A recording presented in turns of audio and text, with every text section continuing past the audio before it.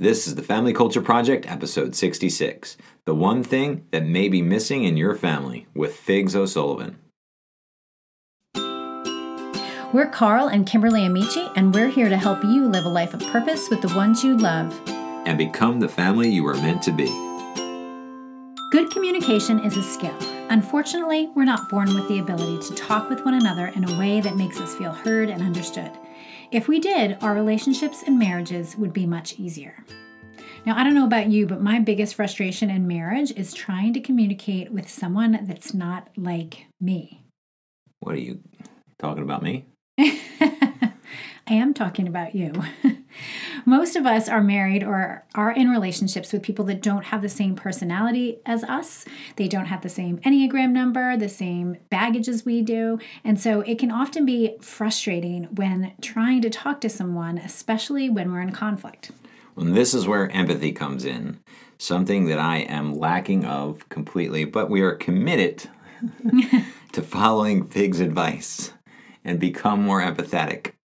When we have empathy for one another, not only does the person that we're talking to feel good, but we feel good too. It's like a magic power that allows us to see the big picture. It allows us to reach our goals and to come to a common consensus. And it also connects you to the person that you're talking with. You know, there are a lot of misconceptions about empathy. Having empathy for someone does not mean automatically agreeing with them, which is my biggest obstacle in applying it to conflicts. For sure. I think we often think that if we empathize with the other person, that they're right or that their perspective is true. And I know for us, sometimes it's difficult for us to maybe... You don't want to admit that I'm right most of the time. But you also don't want to empathize with me because you think it makes my because point you're wrong. View. No, see, that's exactly the problem right there. I got it. Empathy is also not a weakness. In fact, it's a strength because it takes a lot of self-control and the ability to slow down and stop focusing on our agenda. I agree it's a strength, but it really feels like a weakness sometimes. Yeah, it does feel like a weakness. But I also think being stubborn can be a weakness as well.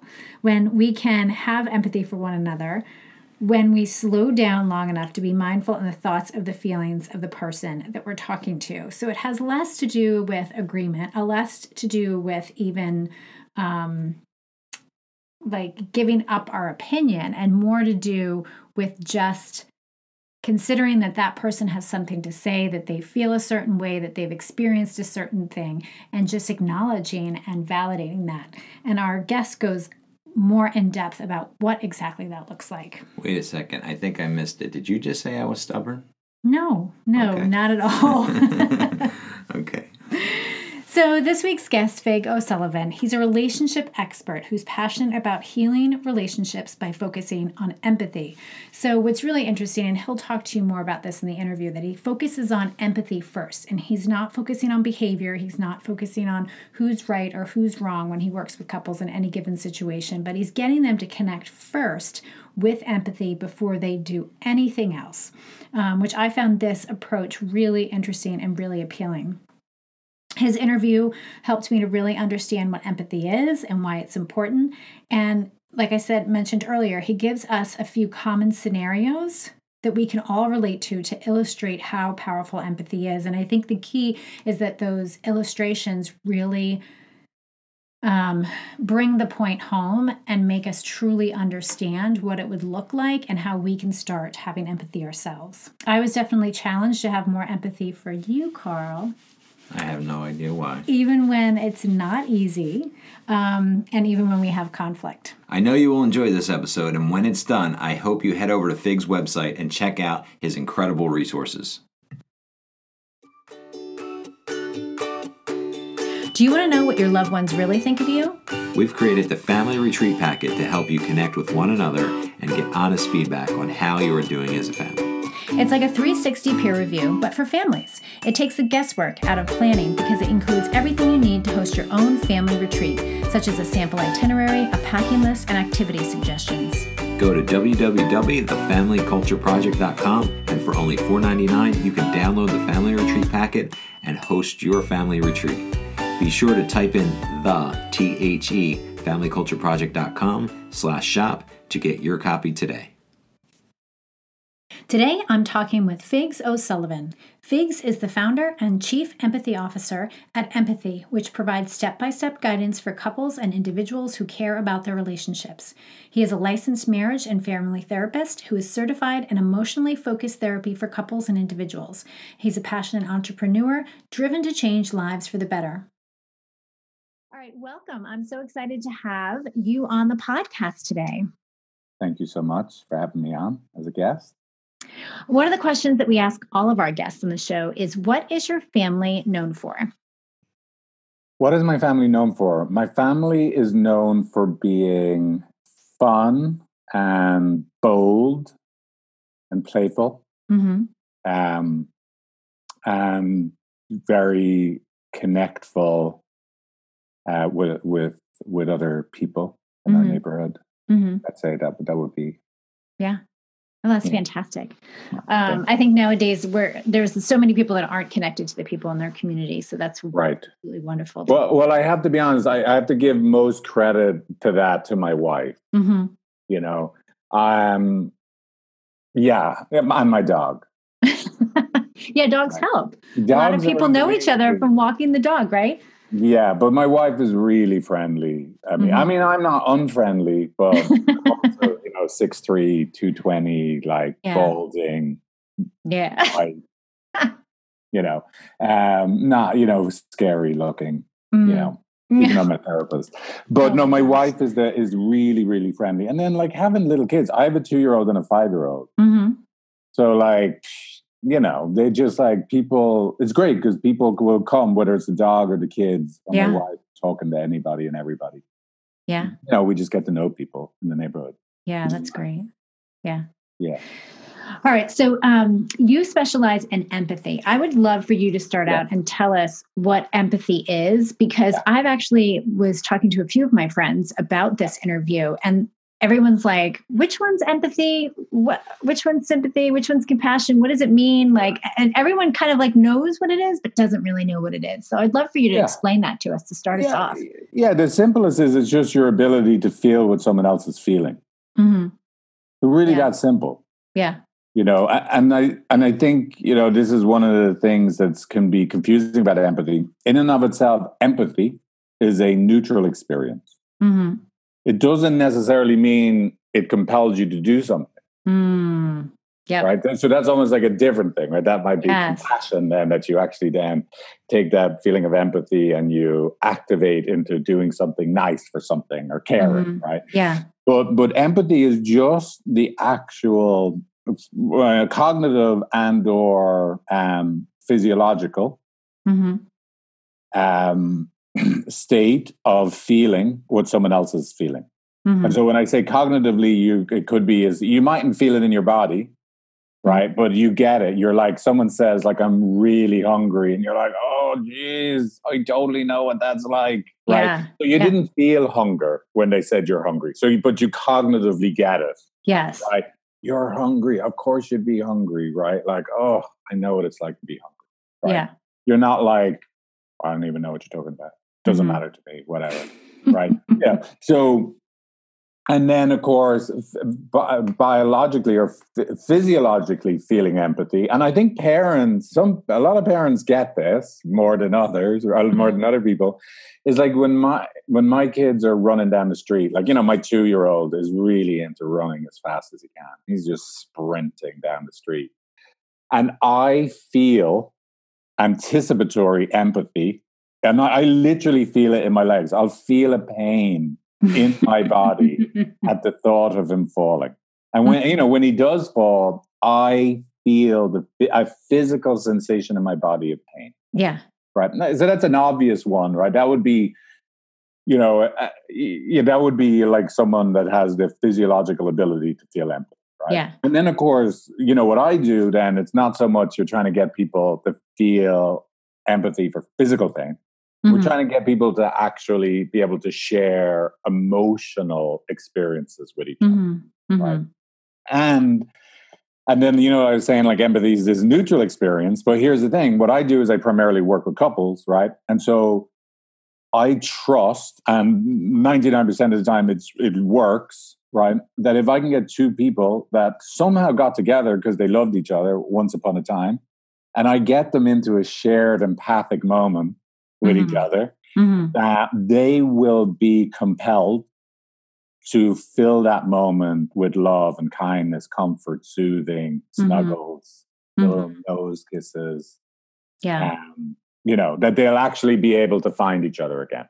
So I actually don't work that hard at trying to help people be nice to each other. Right. And how to like change your behavior. I don't work on that. I work on helping people have empathy, and then they'll be it's almost like a magical bridge appears when people have empathy for each other. That that they can find each other again. Yeah. And so is that why it's so important to have empathy when you're in a relationship and a family? Exactly. And absolutely, right? Because everybody else's experience is valid, right? And because you didn't grow up the same way as they did, or you don't have the same sensitivities that they do, when, let's say I come home an hour late, you and I talk for 3 hours today. We're just having a great old podcast. But I was supposed to meet my wife 2 hours ago or something, right? Going to be she, given her life experiences and where her sensitivities are, she might feel really hurt and not considered and feel abandoned, right? And yet, let's say I don't have those same sensitivities. So I don't have a place inside me that I can actually go, well, it totally makes sense that you'd be hurting. I get it. I know why you'd now be angry with me and disappointed in me. I'm just like, what's the big deal? It didn't cost you anything. Right. You got to have 2 hours to exercise more or whatever. So that would be a pretty awful situation that my wife would be in that situation. I'm totally making this up, obviously. Yeah. She'd be in genuine certifiable suffering and suffering in relationship to me because I wasn't there for her in some way that was really important to her. And then I can't accept her experience as true.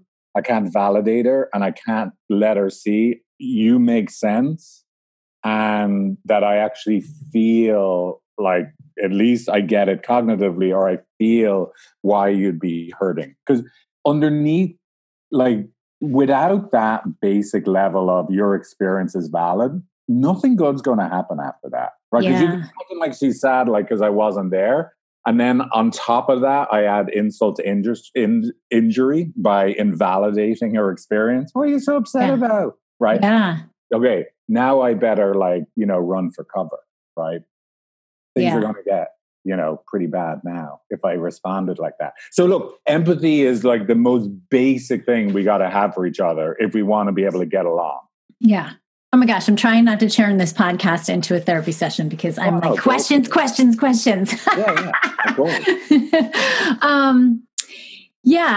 I find, and this is what I was intending on asking you anyways, there's so many multiple personalities and various experiences that we carry into our relationships. We carry, into our marriages.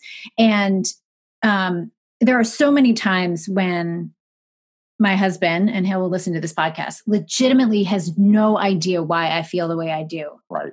And it's so hard to bridge that gap. So how do we bridge that gap? How do we, that's the big question, right? That's a great question. And so here's the thing. And this is why it's actually, I think within a long-term relationship and or marriage, right? Being a form of long-term relationship is the best place to learn empathy, right? Because it's actually almost the hardest because we have to have empathy in both directions. So let's just say and I don't know what it is you were feeling, but let's say you were feeling not prioritized by your husband, right? It's Super Bowl weekend and he's busy painting the house, his favorite team's colors and, buying his favorite team colored popcorn, or you know, whatever, picking out the colors he doesn't like, right? While you're sitting there ignored, and you know, what about me? Right. So it totally makes sense you'd be hurting, right? Yeah. But then here's the reality, friend. This is harder to get, right? So your pain totally makes sense, right? And this just totally makes sense to me, right? But let's just say it's true that he was oblivious. He's just being him, right? He's like, this is just me, just being myself, right? And I know your husband isn't like this, but you know what I mean? This is an extreme example because it just makes it easy. And then he finds out that me being me was a huge disappointment to my wife. He, in that moment, is also now in a certifiable moment of suffering. So even though, look, all of the actions we can look at that he took, you know, the inviting the 30 friends over for the game, you like, you know, the kegs, like everything, it makes sense that you'd be hurting and upset. But now his moment to moment experience of discovering me being me is a disappointment, and I'm unacceptable. And it looks like the person who's my main person to know that I'm good enough in the world is upset with me and disappointed in me. He's actually having a very vulnerable experience too, even though he may never use a word like vulnerable, right? Yeah. He's actually in certifiable suffering. So here's what's really hard. At some point, we need to have empathy for both people's experiences. It can't be, well, you started it when you like started going Super Bowl crazy. And then of course he's going, yeah, but like, why did you get your knickers in a twist? Yeah. Dear wife of mine, right? Sorry, that's an Irish. I love it. No, I love it. Sorry, I'll try and keep the Irish. No, please don't. But yeah. So look, the first thing we always have to do with a couple is before we're working deeply with empathy for any one person, we have to get to a place that we have empathy for both people. Because all issues in a relationship, if we're going to make a relationship better, right? And I say we because it would be me and the couple, we're going to work on it together, right? Like we got to get to a place that we can see our issues are a systemic issue, an us issue, not a me or a you issue. Yeah, I think that's where we get stuck. Exactly. And that, you know, that's like everybody, one of the ways I put it is everybody comes to my office as the world-renowned expert in the problems of their spouse or partner. You know, or another way I put it, like if I was going to hold a conference next week on your husband's problems, you would be the keynote speaker. Yeah. And he would be the keynote speaker at your conference. Right? Totally. And we gotta like, right, you're the world-renowned expert, nothing more to learn, which is good because now we can stop focusing on the problems of your spouse. Yeah. And we gotta then pay attention to two other things instead. And those two other things instead are, what is it that we co-create together? How could we have a conference next week where you jointly present, look what we create together when we're stuck? And get in a cycle, a system with each other, right? And then, of course, the other thing is, look at what I do when I'm hurting and how I react and the impact it has on you. God, your reactivity now makes a bit more sense to me. Like, so did you become a little bit more of an expert on yourself? Right. So that's like, so at the early stages of couples counseling, you know, with this work on empathy, everything is about trying to see if we can take your two separate stories about what happened. You know, again, the wife who's like, how could you have spent the whole weekend planning for that game? Right. And then the husband is like, oh, I don't get it. Look, everybody does this. I can't believe you're getting upset. Right. Like, you know what I mean? We like take those two separate stories. Yeah. Now, those two separate stories, nothing good is going to happen as long as they're just stuck in those two separate stories. Right. And we combine those two separate stories into one story where both people fit inside. And that just, I'll do it right off the top of my head. Is like, so, you know, the wife and that this made up story that now we're going with, right? Is like, she's feeling really alone, not prioritized, not considered. And it really hurts. And when she feels that way, she blames, criticizes, and, calls his family and tells them also what a terrible person he is.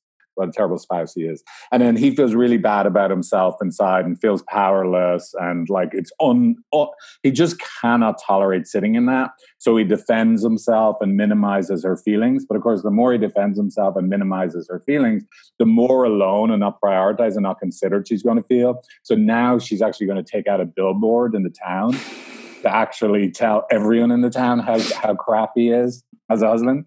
And so now he'll feel even more powerless, even more awful about himself. And so he's going to double down on defending himself with his own billboard. Yeah. And on it goes. But locked inside that story, we can see, oh my God, look at how we got stuck together.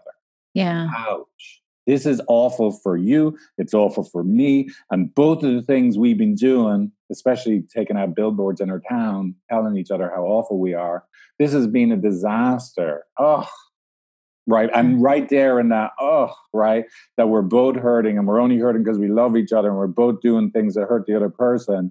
That's where there could be an out breath and we could de-escalate and maybe we could find our way back to each other again. So we got to shift the narrative and not get lost in who started it, who's the bigger bad guy. And because if we do that and we get to that place where there's an out breath and we're de-escalated, then we might be able to study, like, let's say that wife in this example again, she wants to start immediately with, so what the hell's the story with you ignoring me and thinking you could turn our house into a Super Bowl party, right? What's up with that? Are you out of your mind? She wants to start there, right? But we can't start there because it'll just keep the cycle going. But if we get that de-escalated moment, now that we're de-escalated, now I might be able to turn to the husband and say, come here, what do you think that's about? What do you think is going on for you? And then what really happens for you in a moment when you discover you're in trouble again? Now I might be able to have a really good exploration about it. And the same, we might be able to turn to the wife and like, so, look, I understand, like, that really hurts, you know? Like, it might be able to explore more what's happening in both people and help them really understand each other. Yeah. We're not going to understand each other in an escalated moment, right? Yeah. People are too busy fighting, flighting, or freezing. Yeah. So if I'm somebody who wants to start from a really healthy place, where is that? Let's just say I know better and I'm like, okay, I'm not going to go down this road. Well, this is a tough one, right? This is a tough one because, so let me just give you some of the basics, right? All my work is based on this thing called attachment theory. And I'd say a lot of your listeners, right, because you focus on family, are familiar with attachment theory. But in short, attachment theory is the best theory we have of what love is. It's just, we all need to be emotionally bonded, attached from the cradle to the grave. It's not optional. Hardwired in. Yeah. We were running around in the savannas 100,000 years ago, or like 6,000. Sorry. I don't know who your listeners are. I don't upset Does it, however, it doesn't matter. Right. So when we were running around the savannas, right? Like, and then all of a sudden you had a baby, right? That baby had to like know that someone was there for me to survive, right? We are useless. As mammals, we are useless. My kids are 5 and 2. They still do nothing to help. Right? Like we're just useless as human beings compared to other mammals, right? Other mammals, like by 2, they're up and running around and like, so basically you have to have a good enough other on the other side of your birth to survive. And that good enough other, not only do they have to be physically present, but they actually have to look at you like you're enough for them, or else you're in big trouble, right? You're going to be like left ostracized by the tribe, for being a disappointment. So it's built in over, a very long period of time, that you feel distress when it looks like your primary attachment figure, the person you turn to know that you're there for me, someone's here for me, and that I'm good enough for you. When it looks like those things aren't true, it's going to be very distressing on the most fundamental level in your limbic system, your emotional body, right? It's going to be very, very distressing. And so the part of you that just asked the question, how do I be good? That's from an evolutionary perspective, that's a very young part of us. And that part of us, as much as we think we're really smart, and we are, right? and we managed to ruin our lives with iPhones and other things. Very, very smart, right? But it's never going to be able to override your body's deep response of threat when it looks like my primary attachment figure is not there for me. Yeah. So, as I often say, even the Dalai Lama himself, right, or let's say whoever you think the holiest, the person who you think is the most loving and kind in the world, right? Like, if I walked up to the Dalai Lama and I like smashed my foot down on his toe as hard as I could, he has 6 seconds where his brain is hijacked, his amygdala and his hypothalamus are firing like he's under threat, and he's going to fight, flight, freeze. He's going to look at me and goes, hey, what the hell was that about? Before on second 7, he returns to, it's okay, my son. You must have been really sad today. Tell me all about it, right? But then why that's really complicated then with couples is let's say, again, we'll just stay with the Super Bowl couple. Right. The wife, whatever, has this moment where she realizes I'm not a priority. You're prioritizing this game over me yet again. And she's hurt. She's going to have at least 6 seconds where her eyes narrow and her brow contort and goes. And then he's going to see this, right? The fella's going to see it, right? And then he's going to have at least 6 seconds where he's threatened. Oh, Jesus, I'm a disappointment again. And he's going to have 6 seconds of fight and flight and freezing himself. And that passes back and forth really quickly. So the key thing is not to work on how do I make sure I start off as good. The key thing is where the real work of relationship starts is when the negative dance is already started. How do we go from a bad moment between us back to good? That's actually a much more important skill to develop. Yeah, right? I can see that. Yeah. Parenting tells us this all the time. Like, look, you can do everything you can. You could get up 2 hours early and you could have lovely meditation music on. You'd be like, your heart is full of love and kindness for your children. And then the alarm goes off. And they wake up. They wake up. And then you're like, get brush your teeth. I told you put those shoes on. Like, get in the car. Right. Like, look, it's just like, you're not going to stay in a place of, oh, I'm really good. You're going to have bad moments. And the magic of relationship, just like the magic of parenting, happens in the repair. Yeah, that's such a good point. Yeah.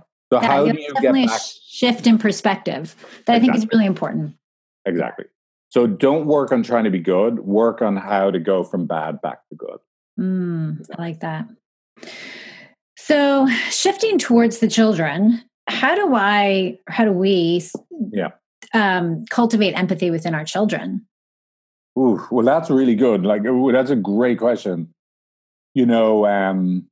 Well, some of the first things I think are really important is not to be telling kids to say, well, here's why I pause on this. Like, I don't think my kids are even at a place where they're developmentally able to have empathy yet. And I think that's a really important thing to realize. I think it's really important to get educated on what is developmentally appropriate thing to be trying to teach our kids. That's good. Because you don't want to be it's just like we don't want to be setting our spouses up, right? Like asking them for things that they're just not capable of doing. Like you're just going to hurt yourself and hurt them. Right? Like, it's just, and the same is true with our kids. Like, look, like kids have to understand possession and mine before they could ever understand sharing. So if you're like, when kids are in that place, mine, right? And you're like really trying to get them, no, you have to think about this other kid first. Like you're just fighting against nature. It's not going to work. Oh, it's interesting. So this is the first thing I would like, just really try and be mindful about. Don't be upset with which I do still get upset with. Like I get it, but then I repair. Like I said, I recover, right? But they're just not able to be empathic necessarily until at least 5, 6, 7, right? So, but the other thing is then, so don't be telling them to say sorry, right? And making people apologize. And like I always say, an apology is the cherry on top of a cake, right? Or the on top of the cake. Someone just told me it's a mixed metaphor. I'm really annoyed now. That it's not really a cherry on top of the cake. But anyway, so look, what we need to have, like, telling people to say sorry. People say sorry all the time without having empathy. Yeah. Right? So there's one of the first things I would advise parents to do is stop trying to get your kids to say sorry. Right. One I love that they do at our schools, preschool, is we teach the kids how to check in with other people's feelings. Yeah, that's good. Yeah. But it's still at that point, they're just going to remember it. Like I have moments with my daughter where, she feels she's done something wrong and she'll say, sorry, how are you feeling? She'll say, go like, it's one of these things that I have to say. I have to say, just check the list. Yeah, check exactly. They're just gaming the system. So the number one thing I would like, just try and model it. Yeah. Right. How do you model it? How do you repair? How do you connect first with them? And just keep modeling it and modeling it and modeling it. Where like when they're hurting, you're more concerned with just checking in with their feelings than you are with correcting their behavior. Yeah. Right. So that's, I always say, like, if I had only 2 words to say to a couple or a parent, right, they'd be connect first. Yes. Yeah. Connect first, correct whatever the behavior is second. Which I always love doing guerrilla parenting interventions at airports and stuff. Like, because, when the kid is melting down, I'll always, like, if I can, I'll just go over and make a quick contact. Right. Which is just to take them away from that moment of overwhelm. Little kids are pretty easy to, like connect with their feelings and then, connect and redirect. Right. Yeah. Right? Well, I found the most useful thing for me, especially like, for example, when they come home from school and they start acting out or they're cranky, sassy. Hey, what happened in school today? Like, and I often found, especially with my son, he'd be like, well, this happened on the playground today. And then all of a sudden I'm getting to what's really behind his behavior. And I could choose to either correct his behavior and send him off to his room or say, what's going on in your head? Like, what happened today? Yeah, right. Exactly. Yeah. And then with that information, again, how you respond to that is huge, right? Are you going to be able to reflect back to him what it is he told you so that he can feel like you really were hearing him? Are you going to be able to accept that his experience is true? So if he said, like, a girl pulled my hair and I was really, really sad, are you going to say, well, what are you upset about a girl pulling your hair for? Or are you going to be like, oh my God, your lovely hair? Right? Yeah. Are you going to actually accept it and validate his experience? And then you're like going to be able to let him see that I know what that feels like. If someone pulled my hair, I'd be really upset because I don't even know how to grab my hair, right? So that's huge. If you want to teach empathy, model it. And you got to like let them see you heard them, accept their experience, validate it, and find something inside yourself that I feel that too. And you show them in real life how to do it. And they get to feel that inside. And it's not a one-time thing. This is the other thing. It's not like I've done that once with my kids, so they're going to be an empathic human being. Right. Like, I don't have to do it over and over again. Over and over again, yeah. Which, by the way, here's a... Look, there's a lot of people that they don't actually value empathy. Now they think they do, but they don't. Yeah, right? Because is an interesting thing, and for Wanda, I'm going to get in trouble. You can just cut this out.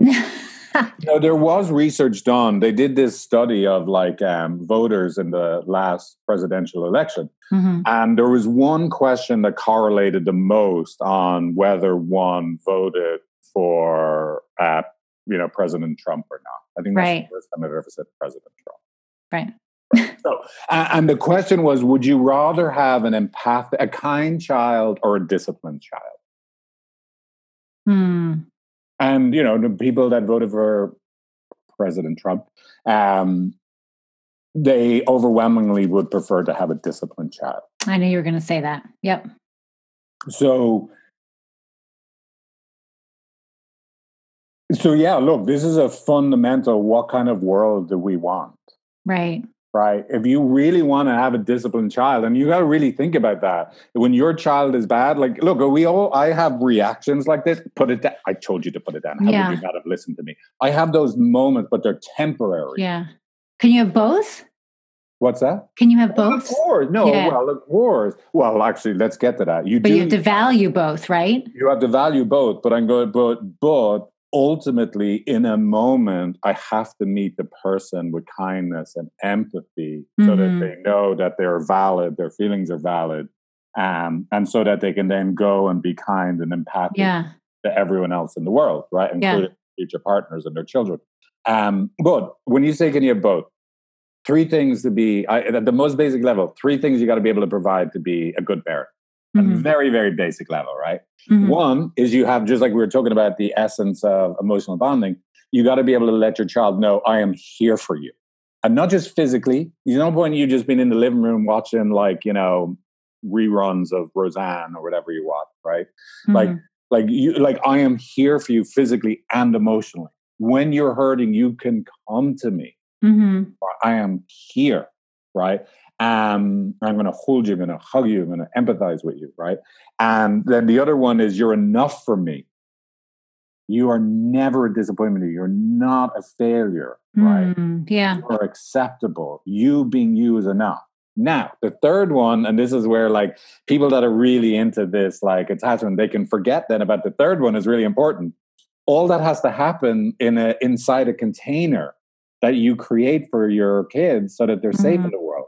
So, for example, like, you know, when my 5-year-old was like, you know, 1.5 or whatever, she used to kick our dog. I have the sweetest Labradoodle in the world, right? You know, and she'd kick the dog. And so, yes, I'm here for you, sweet daughter of mine. Yes, you're enough for me. And then the third one, I got to create a boundary here. You can't kick the dog. And then I'm going to make it relational. Because I'm your primary attachment figure and I'm here to keep you safe, I cannot let you kick the dog. It's about our relationship, right? So yeah, look, it's very important to create that container, because your kids actually need that to feel safe. If all you were doing is, you're enough for me and I'm here for you, but you're just in this wide open universe and the sky's the limit on what you can do. That's like, they're going to try and find some edges, some boundaries to their world. Right? Oh, absolutely. So yes. So, you know, having like boundaries, you know, is really good for the kids. Yeah. Right. So anyway, I hope that answers. Yeah. No, totally. That's a great answer. So when you have parents who are modeling this, when they have a nurturing relationship, what are the benefits to the family and the children? The benefits of the family and the children. I mean, again, you know, it's so interesting. I think about this primarily for myself.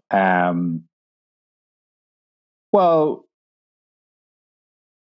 so here's one benefit. So look, I grew up in like a broken home. You know, my dad is an alcoholic and my mom is a heartbroken, you know, superwoman that raised her 2 kids, right? You know, did what she had to do.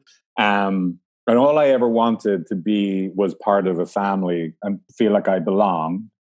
And so my kids get that.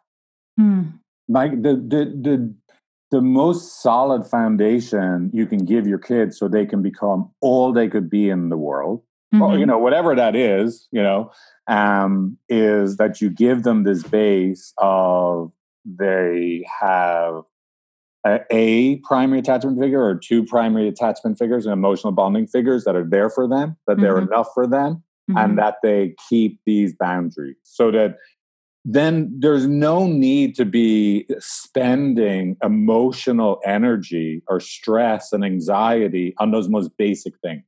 So just picture this. I always see this image, right? Imagine a little kid in a kitchen with their mom, right? And this kitchen has these beautiful sliding like glass doors that go out onto a patio and then open up onto this beautiful garden full of flowers and trees and a little pond.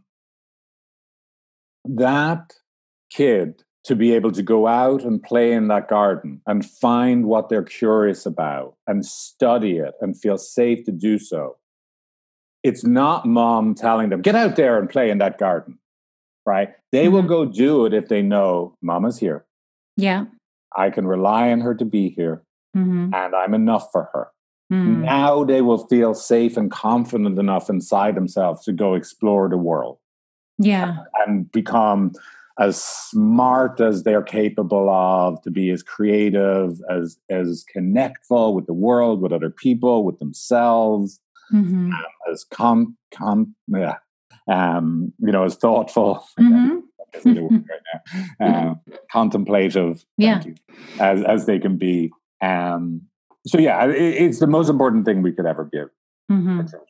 Yeah. And by the way, one of the funny things my wife and I always talk about is, in order to be a really good couples therapist, you got to have relational trauma. Like, I was saying, like my background, like you can't do this work without knowing a lot of emotional pain, in my opinion, and suffering inside of yourself, right? Because again, you have to be able to empathize. Right. One of the funny things about the way my kids' lives are going, they're not going to get to be good master couples therapists. Yeah. It could be a great engineer, an architect, or artist, right? Yeah. But the way things are going, and who knows how life will betray them. Life betrays all of us one way or the other, right? But the way things are going, they ain't going to be couples therapy. Yeah. Yeah. No, I know what you mean. I mean, I often talk with my friends sometimes about how good our kids have it, just from the perspective of we worked really hard to give our kids what we didn't have. And so we literally are looking for opportunities to not make their lives difficult or hard, but to allow them to do hard things. Right. Because if they don't, they're going to be disappointed and they're disillusioned when they're on their own and things don't go their way. And when, they don't have what they think they need, or they need to work harder for something. Right. And so I totally understand what you're talking about. Yeah. All right. So as we wrap up, can you tell our listeners, for those who are ready to make some changes in their relationship, give us like a place they can start, something that they can just... Yeah, very simple thing would go to empathy.com, and it's my website, and it's empathy with an I on the end, not a Y on the end. Yeah. It'll be in the show notes. We'll tell. San Francisco thing, right? You can't be spelling words properly. Change it around. Right. But so empathy with an I on the end.com. And there you'll see in the main menu, there's just a quiz item.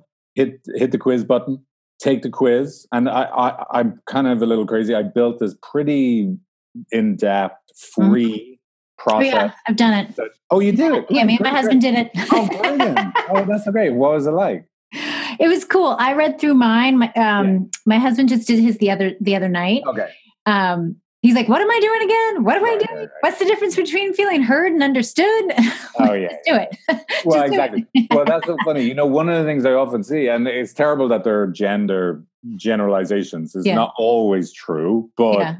A lot of times, like, women, they look at the quiz and they go, "Oh, this is great. Like, I got the report. Let me get a cup of tea and I'm going to sit down with a blank." That's what I did. Right. And then the guy is like the feedback I get from guys a lot is, well, could we just condense it? Like, just make it is there a summary? Is there, cliff version? But anyway, so you basically go on, you take the quiz, you'll get what I refer to as your self-discovery report. It'll basically tell you who you are in love and relationship from an attachment perspective. You invite your spouse, then they would take the quiz, they'll get their self-discovery report. But then the really amazing thing is when both of you have taken the quiz, then we give you a third report, which is your relationship system report. And it tells you who you are together and what you have to work on for the rest of your life to be amazing, amazing couple and parents. To your incredibly wonderful, never bold children. Right? Yeah. Yeah. All right. And good dog owners too. Yeah. Yeah. Right. So just go to empathy.com and take the quiz. And I have other stuff, but that's the easiest way to get started. And the least commitment. Yeah. All right. That's fantastic. All right. Brilliant. Thank you so much for being on the show. I learned so much and I really enjoyed this. Thank you for having me on. You can find Figs at www.empathy.com. Empathy is spelled EMPATHI. You can also take his free quiz at empathy.com/pre-quiz. I'll link to all of this in the show notes.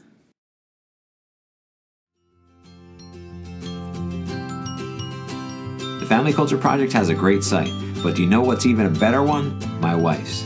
She's been at this blogging thing for a while now, and she has a lot of smart things to say about family, faith, and community. Aw, thanks, babe. When you're done listening to the episode, head over to KimberlyAmici.com and see what I'm talking about. And don't forget, family culture is not about perfect, it's about purpose. Hey, that's my line. To learn more about the Family Culture Project, go to thefamilycultureproject.com.